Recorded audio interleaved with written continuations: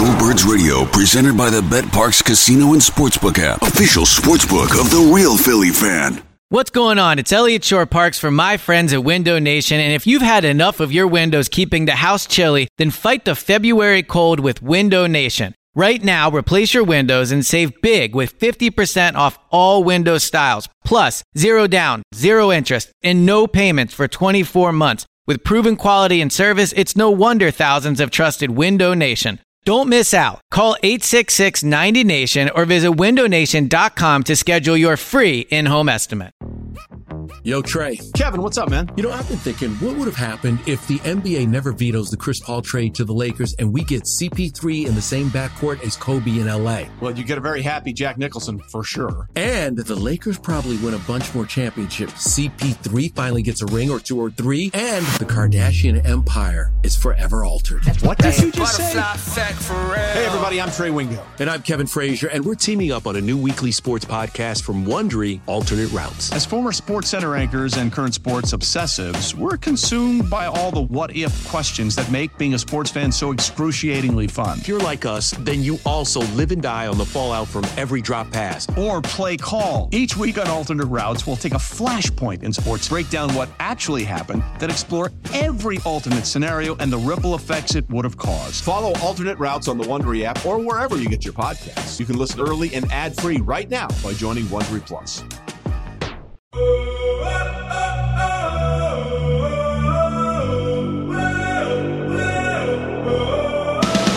Inside the Birds is back. Jeff Mosher, Adam Kaplan, former Eagle Billy Osborne, usual suspects. Fellas, good to see you again. Last week we had an opportunity to kind of put a bow on the Eagles season, their playoff loss to New Orleans. And this episode I think is important for us because I want to kind of move this thing forward. A lot of people are very excited about the offseason, and not just about your typical questions like who do the Eagles look at in the draft or free agency, but I want us to be able to kind of address what the first month, few weeks of an offseason are like for a franchise, because there's a lot that goes on behind the scenes that people don't know. Ozzy, you worked in the front office, so we'll talk a little bit about how a team kind of summarizes the year and what they need to do to go forward and how they prioritize. And Adam, you just came back from several, the bowl circuit, we'll call it, and I know that you spoke to a lot of people and got some information on how people are viewing the Eagles right now. So we're going to do all that. But before we even get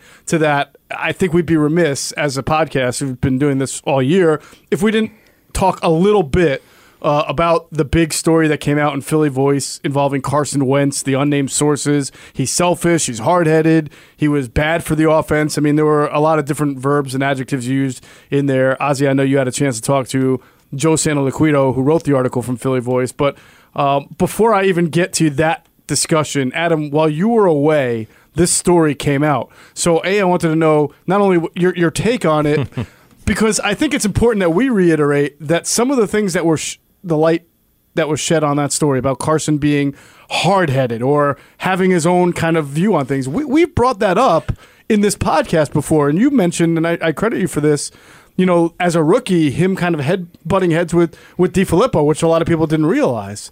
Well, what I said was, and this I put this out to you privately, because you when we did the pilot podcast in the spring, was it like June or something? Mm-hmm. I said 2 things. Let's see how this team handles success. Right. And I would say they didn't handle it very well, because I thought just their mindset of celebrating to June, I thought that was a mistake. Mm-hmm.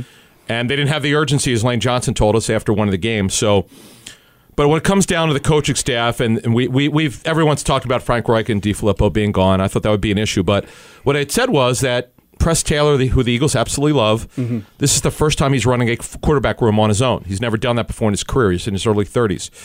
You have, according to multiple sources, a major type A quarterback. We're talking about a personality of a guy in Carson Wentz who, this is a guy that he has his own way of doing things, and he did that when he came in, Jeff. So he had to be told, look, this is the way we're doing it. We're going to explain why we're doing it. And Reich and DiFilippo did it, according to multiple sources I talked to about this. Mm-hmm. And he had to be told that, hey, you know what? Okay. This is the National Football League. This is not one DAA where I'm in a pro-style offense and I could be the man. You're no longer the man anymore. You got to prove that you're the man. Right. They're drafting you to be the man. So spinning it forward, other than Carson's injury, clearly was not himself. We don't, because we're not there in the coaching world. We don't know how he's being coached. But I do know that he needed to be coached kind of hard last year because he came in thinking entitlement's a little bit strong of a word, but he was a little bit headstrong, stubborn. I thought was sort of. I think in ways it was fair to characterize Carson like that. But the problem is I don't think people have the right story. Again, according to multiple sources, Carson came in kind of thinking he could do things his way a little bit, and he was told that's not going to work. Right. That was it. And I've talked about this a lot. I talked about a lot about this in the summer. When Carson was approached to change his mechanics, he was resistant, didn't want to do it. But they showed him, the coaches did, hey, this is what we're doing, this is why we're doing it. Then he changed his mind, and boy, did that work. Yeah. So, I'm curious what the view from afar was while you were on the bull circuit that this thing came out. Did you talk to people either in or around the team or league and what their kind of feeling on that was? So someone who does not work for the team, who works for another team, said to me, he goes, by the way, this is a team that was really looking at Wentz in the 16 draft, said, everyone knows how this guy is. Ultra competitive, stands up for what he believes in, has ways that he's doing things. Not a surprise that coaches had to get after him a little bit as a rookie quarterback. Not so much in year 2, obviously. Certainly in year 1, not a surprise. And my whole issue with this article is if you're gonna say the guy's this or that, you better talk to the coaches. I couldn't write a piece like this on or off the record with coaches because they're the ones who are coaching him. Sure, his teammates are in the locker room every day, but the ones who are teaching him, I got to know how he's being taught. Did he ever mouth off to him? Was he disrespectful? Well, guess what? If you're going to say the guys this or that, you better have them. You better get some good intel from coaching sources. Yeah. And when I put this stuff out on our podcast exclusively for us, I told it like it is. I said, this is what I'm told by people who would know, people who inside NovaCare, and I was like, okay. He's a typical, as one person told me at the Senior Bowl this week, he's your typical star quarterback. Every once in a while, he's going to challenge his coaches. Okay, so what? Bill played. He knows this. What quarterbacks, Bill, did you play with at Pitt? I was right at the Marino, so I played with John Kingemi, Darnell Dickerson, and then Alex Van Pelt was the redshirt freshman when I was there. So I'm sure you had teammates who might not have even been quarterbacks, though, who were star teammates that probably challenge coaches at times. Oh, of course. Absolutely. Yeah. I mean, there's a lot of big personalities because you got to remember when you go and you play at the Division I level, you're the best of your best from your town. So you're used to being the main guy. So you're used to getting all that stuff. So, like when I went there, right? When I went there, one thing that was amazed me, there's everybody's first team everything. First team counting for you're the one that's always the guy that's going to be asked to make the big play or to shoot the shot at the last second for the basketball or get the big hit or strike the guy out. And then when you come together at a Division I level, everybody is that guy. So then how do you, it's intertwine? A lot of egos to manage. Exactly. Speaking of, you were a star at Wildwood High School, which has about 300 people. So you were probably king around there, right? You told the coaches how it was, didn't you? Oh, of course. That's why. And that's why it was funny because and we'll get into this too. But that's why I was most proud that when I played in these All-Star games, and I was picked as the MVP in the All-Star games, or picked as the starter or the captain, I always felt kind of proud because I came from such a small school. That's right. And it kind of, I'll never forget Joe Moore. Who was the old offensive line coach from Pitt, and some say he may be one of the top offensive line coaches of all time. There's actually an award named after Coach Moore now as the top offensive line group in the nation for college. I'll never forget, he brought me down to the office, and he's like, hey, I just watched your film. I just want to let you know I'm offering you a scholarship. And I said, really, Coach? I said, it's really nice. I said, don't you have to ask the head coach? He goes, nope, I've been doing this a long time. You got a scholarship offer. So it's just kind of funny how, depending on who it is and when it is or what your relationship is, how you get the scholarship offered. But yes, I was at a very small Group 1 school that won, I think, maybe 6 games under the tutelage of me as the quarterback. Well, there you go. That says a lot about your QB skills. Yes, exactly. You had a chance to talk to Joe Santoliquito, who wrote the article for Philly Voice about Carson Wentz. What was your takeaway from talking to Joe about it? And then give me your just personal takeaway as a player. How do you overcome a hit piece like that? Well, I guess the first thing, and be as brief as possible. My first thought was, man, this is I don't know. That was my first thought. And I was like, I don't know. It just doesn't seem right. I just didn't. However, Joe wrote a story on me. He's wrote 2 of them. And I know him. Pulitzers, I'm sure, right? Oh, they were Pulitzer Prize winning. Well, because of the subject matter, of course. He, you know, this is what he did. He cared so much in his story about me and what he was doing about Vices. He actually gave us final edit. Now, not many people do that. Like he said, I want to make sure that my story and what I'm saying is correct. So much so that I want you to see the story before I go to print, if this is okay with you guys. Right. So if that gives you just a little bit of thought process about Joe and what he thinks. Now, being careful and meticulous as far as that. So because my first thought was, but when I didn't know it was Joe, I thought this is BS. This is, this can't be. So that was my first thought. When I then read the article, yes, I was surprised, and I think that there is some things that have already been said that was nothing new. I mean, we've even said a lot of this stuff on our show, so it wasn't like it was some new. I think that the timing was interesting, and when I did ask him, I said, what did you? He goes, Billy, be honest with you, I could have went with the story in November and December. He said I didn't do it because I didn't want to disrupt the team during the season because I felt that there may be some backlash on this. So that's what he did say. So I mean, I guess as a person who writes stories and people who cover teams, your job is really to report what you find out in the news, not to take a side and not do something. But he at least thought about that. So now your last point about how it affects the locker room. More so Carson, because I guess my concern for Carson is he was already pressing.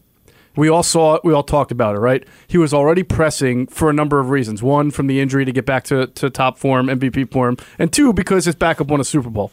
So he was already pressing for that, and we've talked about his competitive thirst, his desire.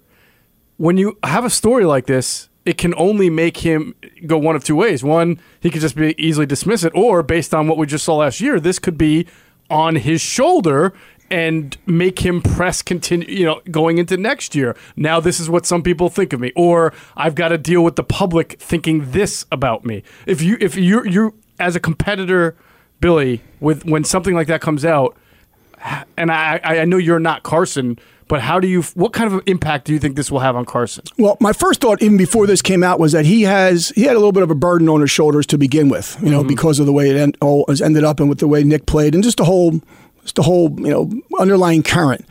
And thinking about this, this story started by Joe asking about the offense at the time, like, how come it wasn't going well? Is it because of Go? Was it something that he was doing?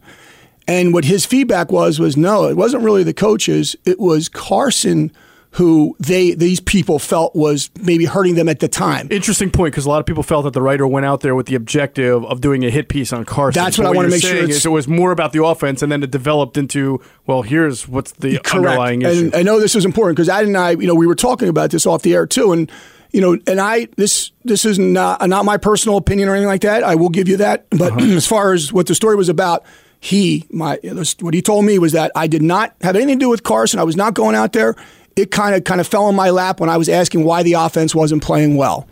And their opinion that he got back was that sometimes they felt that the offense was sputtering, and Adam has already said this a couple of times, was because Carson was changing the play. I didn't say what are you talking about? No. We were talking about sometimes that the offense was sputtering because we heard that coach, when he said stuff in front of the I guess you say the media, he said sometimes Carson was pressing and he wasn't letting the game come to him. Yeah, it's funny. I don't know why Peterson denied that, guys. We all know that. You said it. Yep. You've mentioned it a couple times. There's no question that Wentz was pressing. He was trying to do too much. Let the game, as Billy just said, come to him. But he physically wasn't healthy. I have no problem with Joe writing that piece. Is it just his injuries, or was he not as good? It's fair to bring that up. I mean, it's fair game. The guy was clearly not as good. But I think clearly when you miss, as we talked about before the season started, when you miss so much time, I don't care if he was limited to the offseason, you're not taking first-team reps. Now he's going to get all of them in April. He'll be fine, I'm told, by multiple sources. He'll be great by April. So the pressure will be on, though. Yeah. And that's kind of what you were saying to Bill right now. Yeah, and one thing I brought up after the Minnesota game, and this kind of parlays into the story. The Minnesota game, if you remember, they started off slow, as they had done a lot during the middle of the season. The first play of the game, it's amazing. I have complete total recall of us talking about this on the podcast after that game. The first play of that game was an RPO. And if you remember, Carson pulled the ball out, I believe, of Corey Clements, midsection and threw a ball to Alshon Jeffrey, who was not even close to being open on that RPO. They were playing a press coverage. I think it was Trey Waynes who had him. He wound up breaking up the pass, but if you counted the box, there were only 5 Vikings in the box, and there was a tight end in line. So that gave the Eagles 6 blockers. So the math said run there. Carson threw it. All right, so that was that was a bad decision, and again, it may have been from a guy who was trying to make a play. I think my takeaway from reading the story was that it drew a correlation, and I don't think necessarily a fair one, and I'm not putting this on Joe, this might be the players who complained, that Carson's struggles were related to him being not a team guy, being a selfish guy, when I think his struggles, and you and I, Ozzy, we've all talked during the season about his struggles seemingly being a man who was pressing and who was not playing within himself for a variety of reasons. Coming back from the injury, different defenses that he's seeing, not having a whole offseason. I don't look at Carson's struggles and the way he ran the offense as a guy who was just trying to put up stats and be Carson Wentz MVP. I think he's trying to win. He just had a flawed viewpoint of how he was going to do it. He is very aggressive. As one team source said to me, you don't want to coach out of him, his aggressiveness. When he's rolling, is he going to go through 1, 2, 3, 4 in terms of progressions? Yeah, because that's the way he learned at North Dakota State. And sometimes he might throw it when he should really check to the run. Right. And how many times have we said on the show he won't check down? He won't check down. Right. Was I wrong about that when I first started? And that's not to me a guy who's selfish. No, he wants to make the big play. It's selfish for the right. We're trying to make a play. Not I don't want to throw to that guy because I have my favorite target is Zach Ertz, so I'm not going to throw to Wendell Smallwood in the flat. I don't think that's what goes through his mind. No, I agree with you. And it just kind of so my perspective is it's a guy like this who. He's worked his way back. And remember, the Eagles had a press conference after they lost and Nick didn't play well and said that Carson has now been cleared. So, they cleared him. Mm-hmm. So, as a teammate, if you're cleared and you don't practice and you don't play, we've seen that happen and people question your heart. They're like, you've been cleared. You should be out there. We need you. Right. So, Carson is just being Carson. He's a competitive guy. He wants to win. He wants to be out there. And that's just the way he is. So, if he's not playing well or if he's not ready, that's on the training staff and the coaches to pull him out of it because anybody is going to try and go out there. So that's just the one point that I thought as my personal perspective. If he was cleared and he didn't play, I would be upset. It would be the Kawhi Leonard San Antonio impact. Correct. I would be upset about that. The doctors are saying your quad is fine. Why aren't you out there? That makes a lot of sense. I want to try to move it forward though and give some maybe perspective on this situation that maybe not everybody can do. So Adam, I'll ask you this: knowing what we know about Carson, that his best year came obviously last year when he bought into the Frank Reich, John DeFilippo way, and knowing that neither of those two guys are walking through the door anytime soon, do the Eagles need to make some kind of changes? And they've already, they don't have the same wide receivers coach. They're going to be looking for another one. But do they need somebody on their coaching staff with a little bit more gumption than a Press Taylor, somebody that can help bring Carson back the way Filippo and Reich did? I think it's fair, and I put this out in August. I said no one's talking about this, but at some point it's going to be a factor, and it was. It was. I've been around coaches for 20 years. I kind of know. I didn't never play football, but I know probably over 100 coaches. All in the NFL, know a couple college guys, and they always say that you could be 33, 34 years old, but if you've been a position coach for 5 or 6 years, run your own room, you're good. But if you've never run your own room, it's going to be a problem. And you have to have the command and the ability to get after your guys when it's not going as well. Are they listening? Are they improving? Are you harping on their technique? I can't answer this if they're doing it or not, but Wentz was just off. He just, there's certain games, the Carolina game, he looked like he did last year before the injury, other than maybe a drive or two in the fourth quarter. But he clearly was not himself. We don't know if Jeffa was coaching or not, but what I do think, and you brought this point up, it would not be a bad thing if they had another veteran voice on their offense. They did not replace those two coaches in terms of game planning because they didn't promote. They promoted Press Taylor, but he's now he's the quarterback's coach. He was assistant quarterback's coach. Where are those two veteran minds, Reich, number one, and DeFilippo, number two? They didn't replace those guys in terms of game planning. Right. So that's something. That's a good point. I hadn't really thought of it that way. And what made me but I think it's fair. Was just kind of scanning the transaction wire lately, guys, and knowing that there are some pretty good offensive minds who have been in the league for a while who are actually unemployed right now. One of them being Scott Linehan, who was just recently fired by the Cowboys. Marty Mornhinweg kind of became the odd man out when the Ravens decided to go with Greg Roman for the offense they're now running with Lamar Jackson. And I'm sure there's some kind of knowledge of between Doug and Andy Reid and Marty. And I'm not saying that either of those guys are getting in there, but I guess what I'm saying is there are some veteran minds out there that I'm not even thinking of that might be a good idea to bring into the team to kind of help with that reining in of Carson Wentz. Somebody with some credentials, obviously. Yes, and I think so. And just to put my perspective on this, and then we can, I'll answer any questions you want. But the one thing that I would say as a player in regards to this whole thing is that when you don't name your sources, there's a lot of things that are going to be up there, right? And what you have to understand, and we understand this, and as players, number one, if you're the quarterback, you're always going to have the most focus. If you're making a lot of money, you're always going to have the most focus. Like Fletcher Cox, there's people have said stuff because of his contract. Sure. That's just the nature of the business. Right.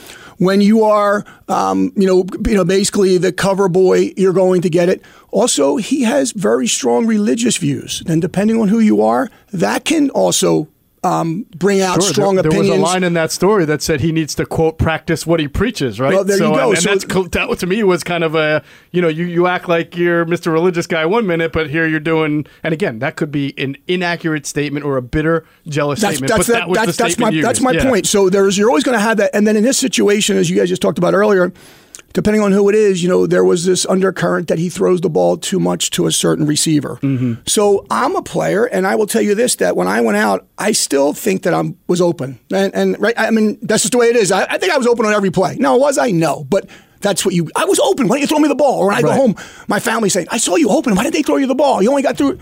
So that will happen. And when you lose, it bubbles up even more. So depending on how this whole thing is, that could also play into it. So the only thing I will say is if you're Carson and if you're the Eagles organization, you take all that into, I guess you take all that into the whole overview of the situation and understand that just goes with the territory, set your goals, and move on. So to answer the question, though, there is a fantastic way of looking at it. Do you think this coaching staff does need to bring in a veteran coach? In some capacity, it could be senior offensive assistant, but somebody to rein in Carson a little bit or get him back to the year before. Well, I think having someone who is respected and has a good offensive mind would definitely help the situation in here, just because of the youthfulness of who is talking to him every day. Sure, it's almost like it's not necessarily a guy. It's almost like a peer because they're the same age. So you want to have someone who has a lot of experience and has the respect. Sure, makes sense. So that to me is Billy Osborne lobbying for the job, and we'll send his resume over to Jeff Lurie. Carson Wentz is only 5 years younger, I believe, than Press Taylor. I know. Bill's onto something. It's a weird dynamic. Yeah, I've heard that they have a very good working relationship. They've developed a very close relationship in terms of working together, which is fine. But there's got to be someone who could get tough with him. Maybe he has. I have no idea. Mm-hmm. But just the stuff I've been hearing, just from people in NovaCare, it wouldn't hurt to have another voice in. Maybe they're not looking for one. I have no idea. But I think Bill was onto something with that. I thought you brought up a good point. It would make some sense, and they've got to be able to push Carson more. Not that he needs it, but there are times when even young superstar quarterbacks need someone to get in their stuff and say, hey, let's do it this way. Keep him on track.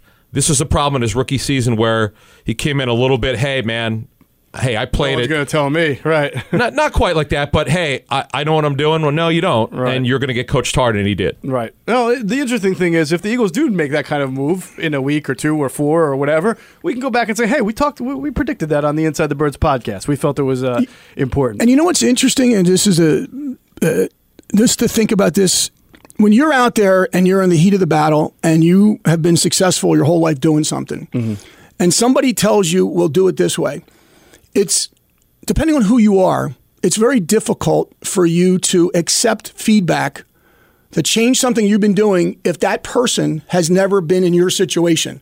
So it's like I'm going to stay away from the religious thing, but it's like somebody giving opinion about relationships and they've never been in a relationship. So unless they, or somebody talking about being a broadcaster and they've never been on the air, they've never been on the TV. How can they tell you what to do in a broadcaster if they've been spending their whole day driving trucks all day? Right. That's what their career was. Right. That's so why if you've never been a quarterback with credentials, to your point, exactly. So to your point, it may work for Carson because if you haven't played and you've been really successful like Carson has, and they're going to tell you, hey, on 3rd and 10, when you're running a dig route, think about doing the free safety. He could think to himself, when have you ever stepped up in the pocket with 300-pound guys coming at me, and that's what you want me to do? You've never done that. Oh, so you mean in terms of bringing a senior assistant in? If the guy that has you need to have probably a guy who's coach quarterbacks. Well, that was the beauty of the first 2 years is that whether he wanted to take the coaching or not, he knew that 3 guys above him, DeFilippo, Reich, and Peterson, all played the position. So he could say what he wanted. That might be the coaching Camelot. Yeah, especially in this town. I've never seen anything like that. Like that. Why do you think Wentz was going to be the MVP? I totally agree with you. And they love. I mean, they've talked to me privately about Press Taylor. They think the kid is brilliant. Yeah, but he's a kid. He's young. Yeah. Exactly. We'll see what happens. By the way, it's totally shocked with all those examples you gave and analogies that you gave, Ozzy, that Chichi Rodriguez somehow didn't make it into that conversation. But we'll get him soon because Adam and I have some vodka that we're going to do a shot. We're waiting for your next Chichi Rodriguez. Hey, Jeff. Absolute. Yes, don't give up your day job.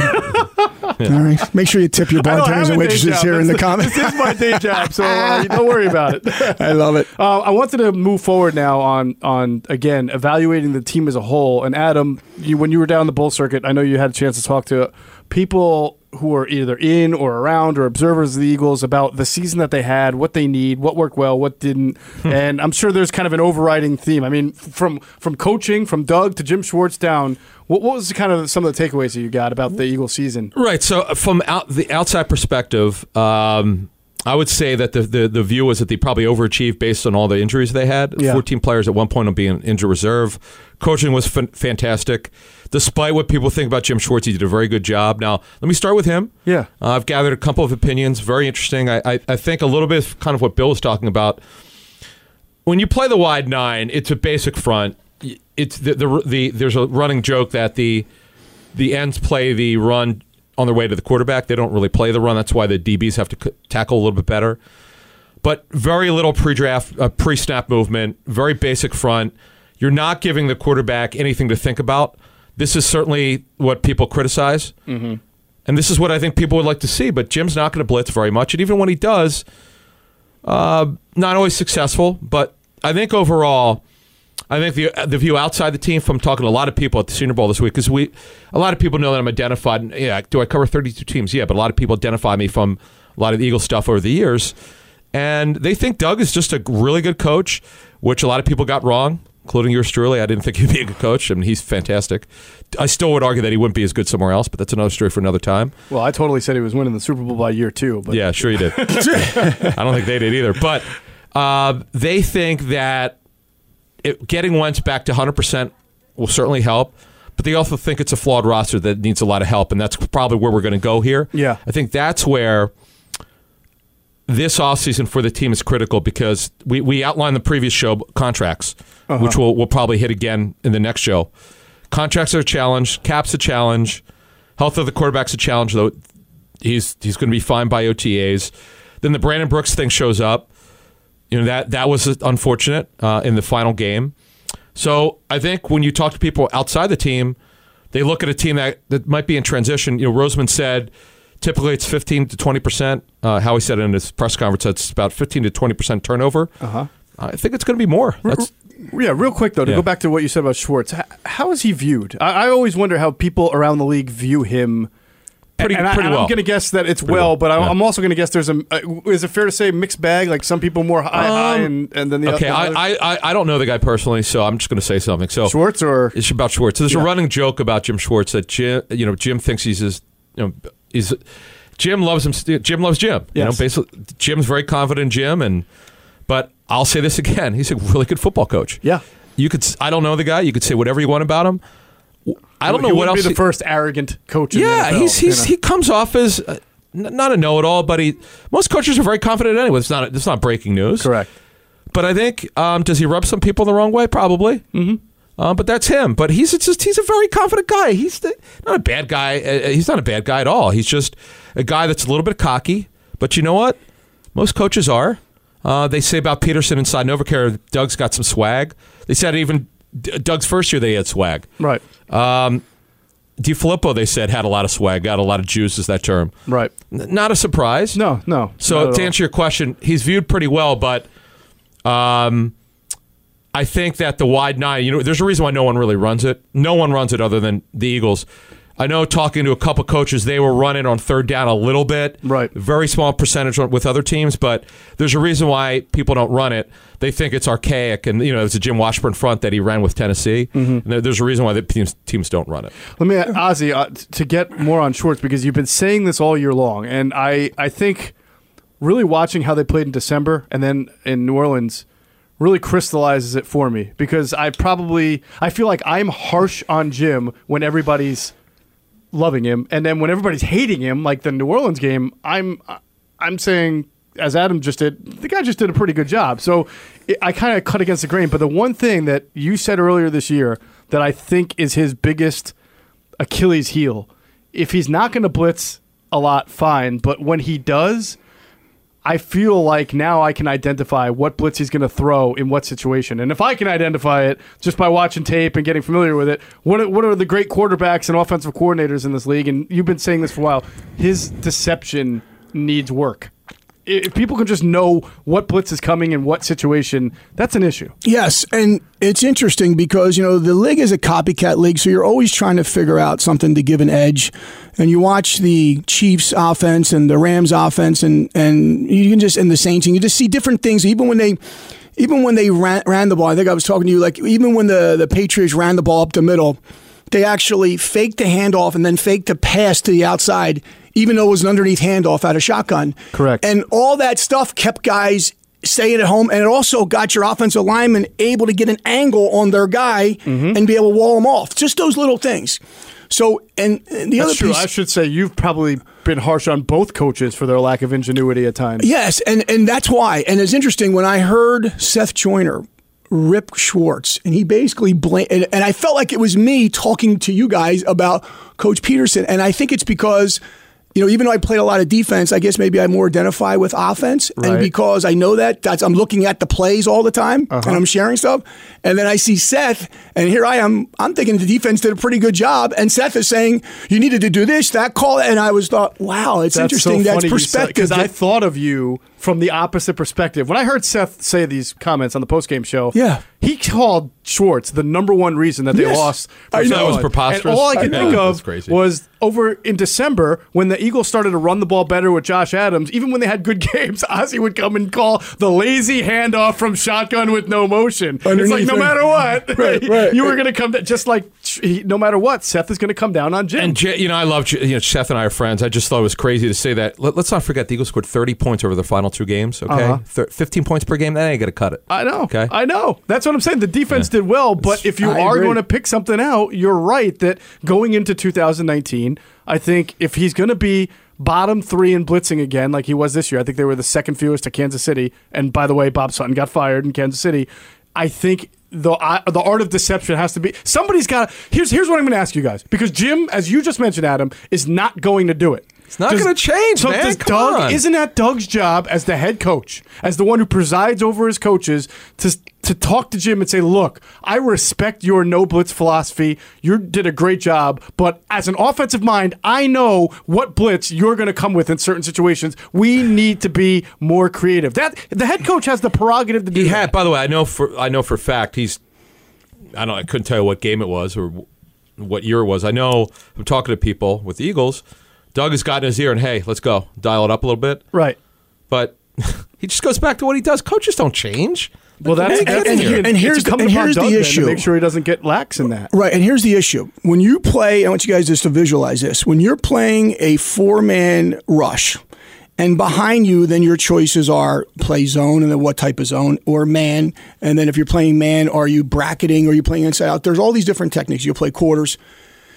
But if your four guys don't get pressure, you're in a big quandary in the secondary. Right. Like there's no plan B. Right, because you haven't disguised anything, and the quarterback knows it, so now he's just going to go through his progressions and just deliver the football where the pre-snap read tells you. So if you get pressure, everything's fine. If you don't, you are in big trouble. And we saw what happened during the season, what happens when you don't get pressure. So that's why at times you do need to mix it up. You do need to give some different pre-snap looks. Which it makes it almost a minor miracle with those backup cornerbacks that they were able to hang in it. I call it a major miracle, to be honest. Yeah, I mean, it's really, that's why, look, you could say, I guess I'm a Schwartz defender. I have been the whole season. I'm not saying it was always right. And I think we all are, but we also need like to. I think we can point out flaws in every great defensive coordinator is flawed. Sure. So look, you asked me a couple minutes ago, hey, well, what do people around the league think? I mean, it's that they overachieved. But I think inside NovaCare, starting with Howie Roseman, Joe Douglas, and his group, they have a challenge on their hand to get younger. They've got major needs on both sides of the football. We mentioned Brandon Brooks. That was not one they thought they had a need for. Now they have him. He's maybe their best, most consistent lineman. Lane's their most talented one. Right. But now they've got decisions on their defensive line. Secondary is another challenge. Linebacker is another challenge. And then we'll see what. Although I think Jason Kelsey will be back, nothing official. Right. God forbid he retires. It shocks them. That would be. By the way, that would be very surprising based on what I've heard. Yeah. That would be a surprise. But if he does, I've heard the same. Well, it's not. I mean, I know they've told me privately they think he took a big jump in the offseason when he had to play center. But they've got a lot of challenges here. I think this is a very good football team. Everything about it's pretty good.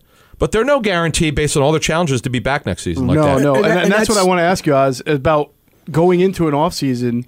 You worked for the Chiefs as a scout, so you understand what it's like to sit in these meetings and evaluate everything that happened in the year before. And I have to imagine that part of that evaluation is kind of sifting through what was real and what was not real. For example, like players, especially if you're not in the top 10%, right? Their performances regress. They go back. Josh Adams is great one game, not the next. Same thing with Wendell Smallwood. Certain receivers, other than your stars, you have a lot of players in there that are inconsistent throughout the year. So how do you, give me an idea of what these meetings are like and how you determine how you need to get better as a team? So you have been putting grades and numbers on guys since they start being identified as a sophomore. Basically, that's when you start looking at, or even freshmen now. You're talking about college guys. College guys, right? So this is how you get up to the seniors. Are you saying how am I addressing my own? Before we got to that, about how the in-house evaluations go when you meet as a team and figure out what you need. It's based on what your team just did a lot. Correct.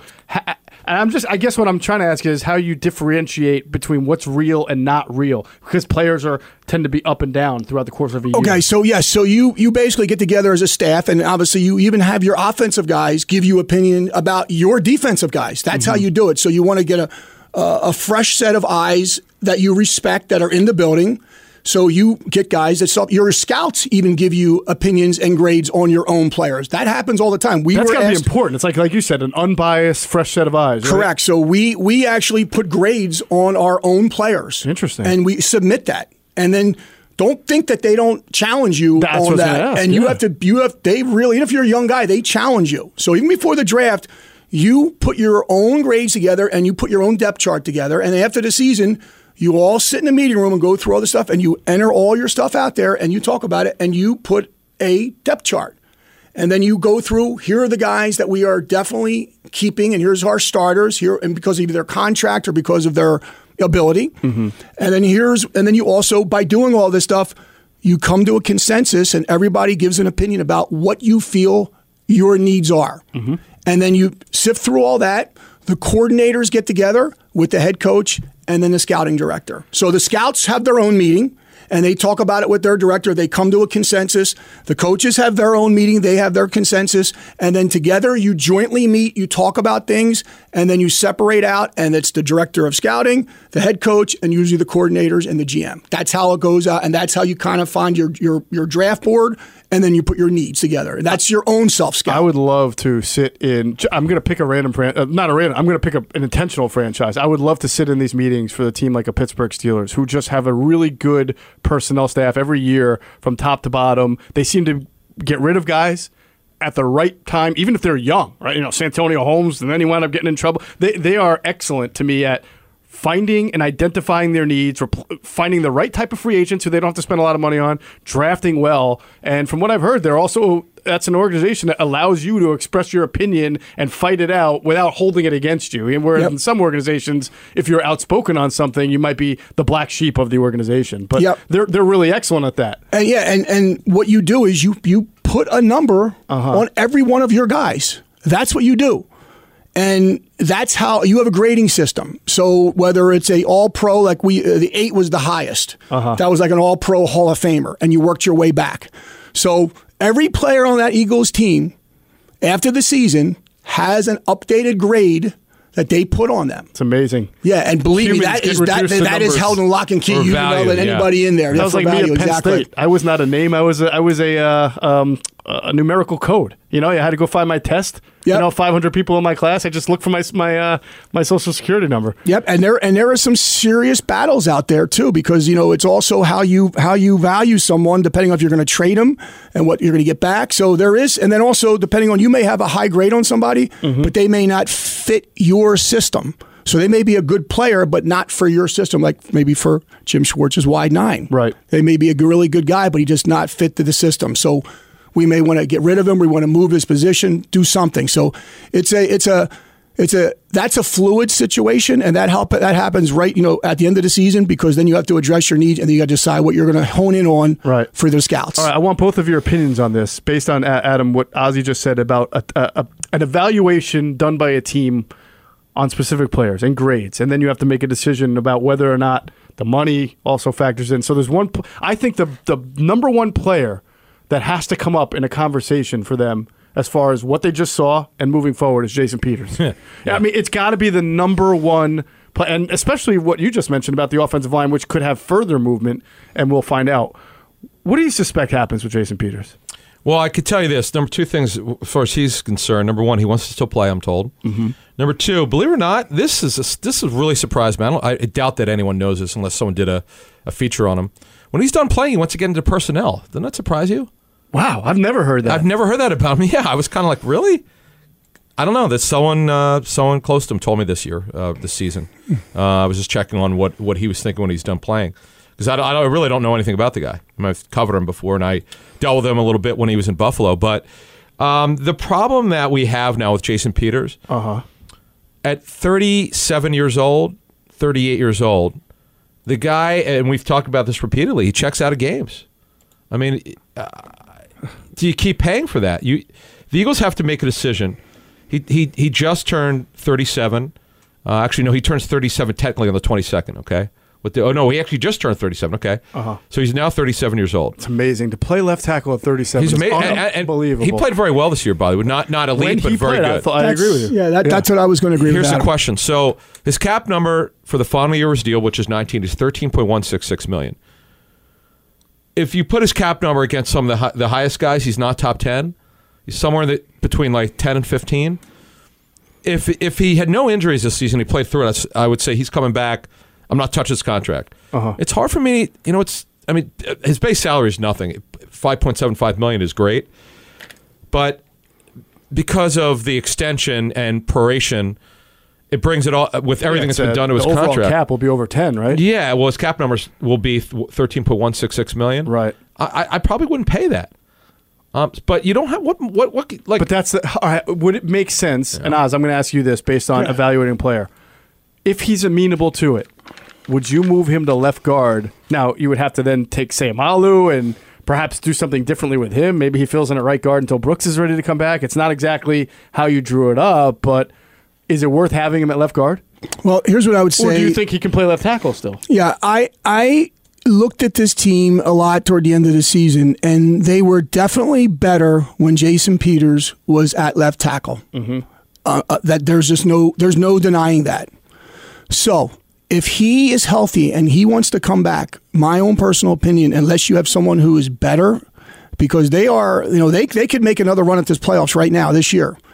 I say you keep him there, and if you want to try and move him inside, you can do. You have plenty of reps and OTAs and see if he wants to do it and can do it. If you want to try and rework his contract, I think he is a guy who's reasonable, and because he's at the end of his career, he knows that you're not going to go on the street and be a personnel scout and make $10 million. It's not going to happen. Right. So if you're thinking about financial for your family, I think that he's a headsy guy. I think that the Eagles are better with him. And I think that he would be willing to potentially either move inside or think about it and rework his contract. And if he does all those things, I think it's a no-brainer you bring him back. So my take is that if you're going to bring him back, then he has to play left guard. I feel like with what they've got at left tackle being a little bit question markish in that they don't know what they have in Jordan Mailata yet. They love him. They should give him the opportunity to compete for the job. But when I watch Big V play, I always feel like he plays better when he has been the number one guy all week in practice as opposed to when he gets thrown into the fire. He always seems to struggle when Peters comes out and Big V has to come in. And so that's going to happen time and time again next year if you bring Peters back and 5, 6, 7 snaps into a game, he's got to check out. So some of the scouting, a lot of scouting, you guys would both have to agree, involves foresight. You have to know when it's time to cut the cord and when the value isn't matching the dollars or the durability isn't. And, you know, we talked about this with the Phillies years ago. Like, when's Ruben Amaro finally going to trade Jimmy Rollins and Chase Utley and guys like that before they just break down Ryan Howard? The signs are there. The writing's on the wall. He has been breaking down. 2 years ago, it's the ACL. Last year, it's the quad. It's the torn bicep. You bring him back at that number, Adam, and he misses a lot of time, then you're going to kick yourself. So I think that at this point, if you move him to left guard and he can't play, well, at least you have experienced guys in Sayamalu. They like Matt Pryor, whatever. They've got, if they can bring Wisniewski back and he's back at that number, then you can live with it. Left tackle, too much of a risk. With a right-handed quarterback, absolutely. So just a little bit of an update of what I just said. He actually is an option. That 19's an option. They have they have until the beginning of the year to roll it over. It's 5.5. Is that it? Well, what it'll be is the base salary is $5.75 million. Right. He's got just under $3 million in proration. I think he's got probably per game roster bonus of $2 million, a workout bonus. So they can save a decent amount of money. They can, yeah. I get that he's close to Jeffrey Lurie. People brought that up to me. That shouldn't factor in. You got to do what the Patriots do. Remove the relationships. Yep. As Jeff was just saying, on pure football at 37 years old, do they have a better option? If not, I bring him back. This will be his last year. He'll retire as an Eagle. He's going to be a Hall of Famer, and you live with it. But I want to know what my options are. Okay, I want to see who else is out there in free agency. Well, this is January, late January now, so we'll get into, as we get closer to free agency, we'll have a free agency show. We'll outline every left tackle that's out there. The early word for the draft guys is not a bad year for left tackles, depending on what round you're looking for. Some good developmental guys, but right. If we're voting here, I would probably thumbs down, but just my vote, only because of his age. But I will tell you, his tape was good to very good, talking to NFL sources. Okay. Well, I'll say thumbs down also, but thumbs maybe getting closer to up if you say he comes back on a revised 1-year deal to play left guard. But I don't know how realistic that is. So how are you going to pay him, though? Hey, that's not my job. That's Howie Roseman's. Whatever left guard money is, give him top left guard money. Well, not top, but I mean, give him realistic. He was supposed to make $5.75 million. The other stuff is more from proration and bonuses. So you want to bring him back on a 1-year, $8 million deal, and you can afford that, I would do that. I would do that 1 year, $8 million to play left guard. If not, I love you. Thank you. You're a great Eagle. You'll be back. We will honor you, but we've got to move on. That's how I like how you phrased it. You got to take the emotion out of it. It's not technically doing it because he did play at a high level, so it's not like he's a bad player and you feel attached to him. As Ozzie mentioned, you're right. He played at a high level, but I am looking at the writing on the wall and saying I don't know that I can continue to ask to get 16 weeks of that, and I need 16 weeks of somebody playing left guard or tackle that's going to be good and reliable. And listen, I think if you asked 100 people, you might get a whole bunch of different answers, or you might get 50-50 on that. So you mentioned Brandon Brooks, though. And that's an important thing. He has the Achilles injury. He hopes to be back before training camp. But I just I know. We'll see. Yeah. We'll see about that. But injuries are always big, and I want to remind everybody that in the United States, there's more than 3.8 million sports-related concussions, and that most of these injuries occur in children and young adults. Defend Your Head is leading a revolution in head protection with their soft shell technology product called ProTech. ProTech's a protective helmet shell made from specialized polyurethane foam that absorbs and dissipates the energy caused by a hit to the ProTech cover. ProTech acts like an airbag, delaying the time of the impact Just like an airbag delays the time of your body and head from hitting the dashboard when a crash occurs, ProTech is scientifically proven to reduce G-force impacts by up to 70%. So for more information about the ProTech helmet shell used by Penn State, Temple, and Penn football programs, or to place an order for your ProTech, email info@defendyourhead.com or visit defendyourhead.com. As we move forward a little bit, and as we do this podcast, guys, we're going to talk about individuals, whether it's Brandon Graham, whether it's Rodney McLeod. We will spend a lot of time in the next few weeks, but I really wanted to get through Peters because I thought he was number one, and then get your results or your reactions to the Wentz story. So right now, before we finish up, I'm going to go a little fact or fiction before we finish this out. You guys ready?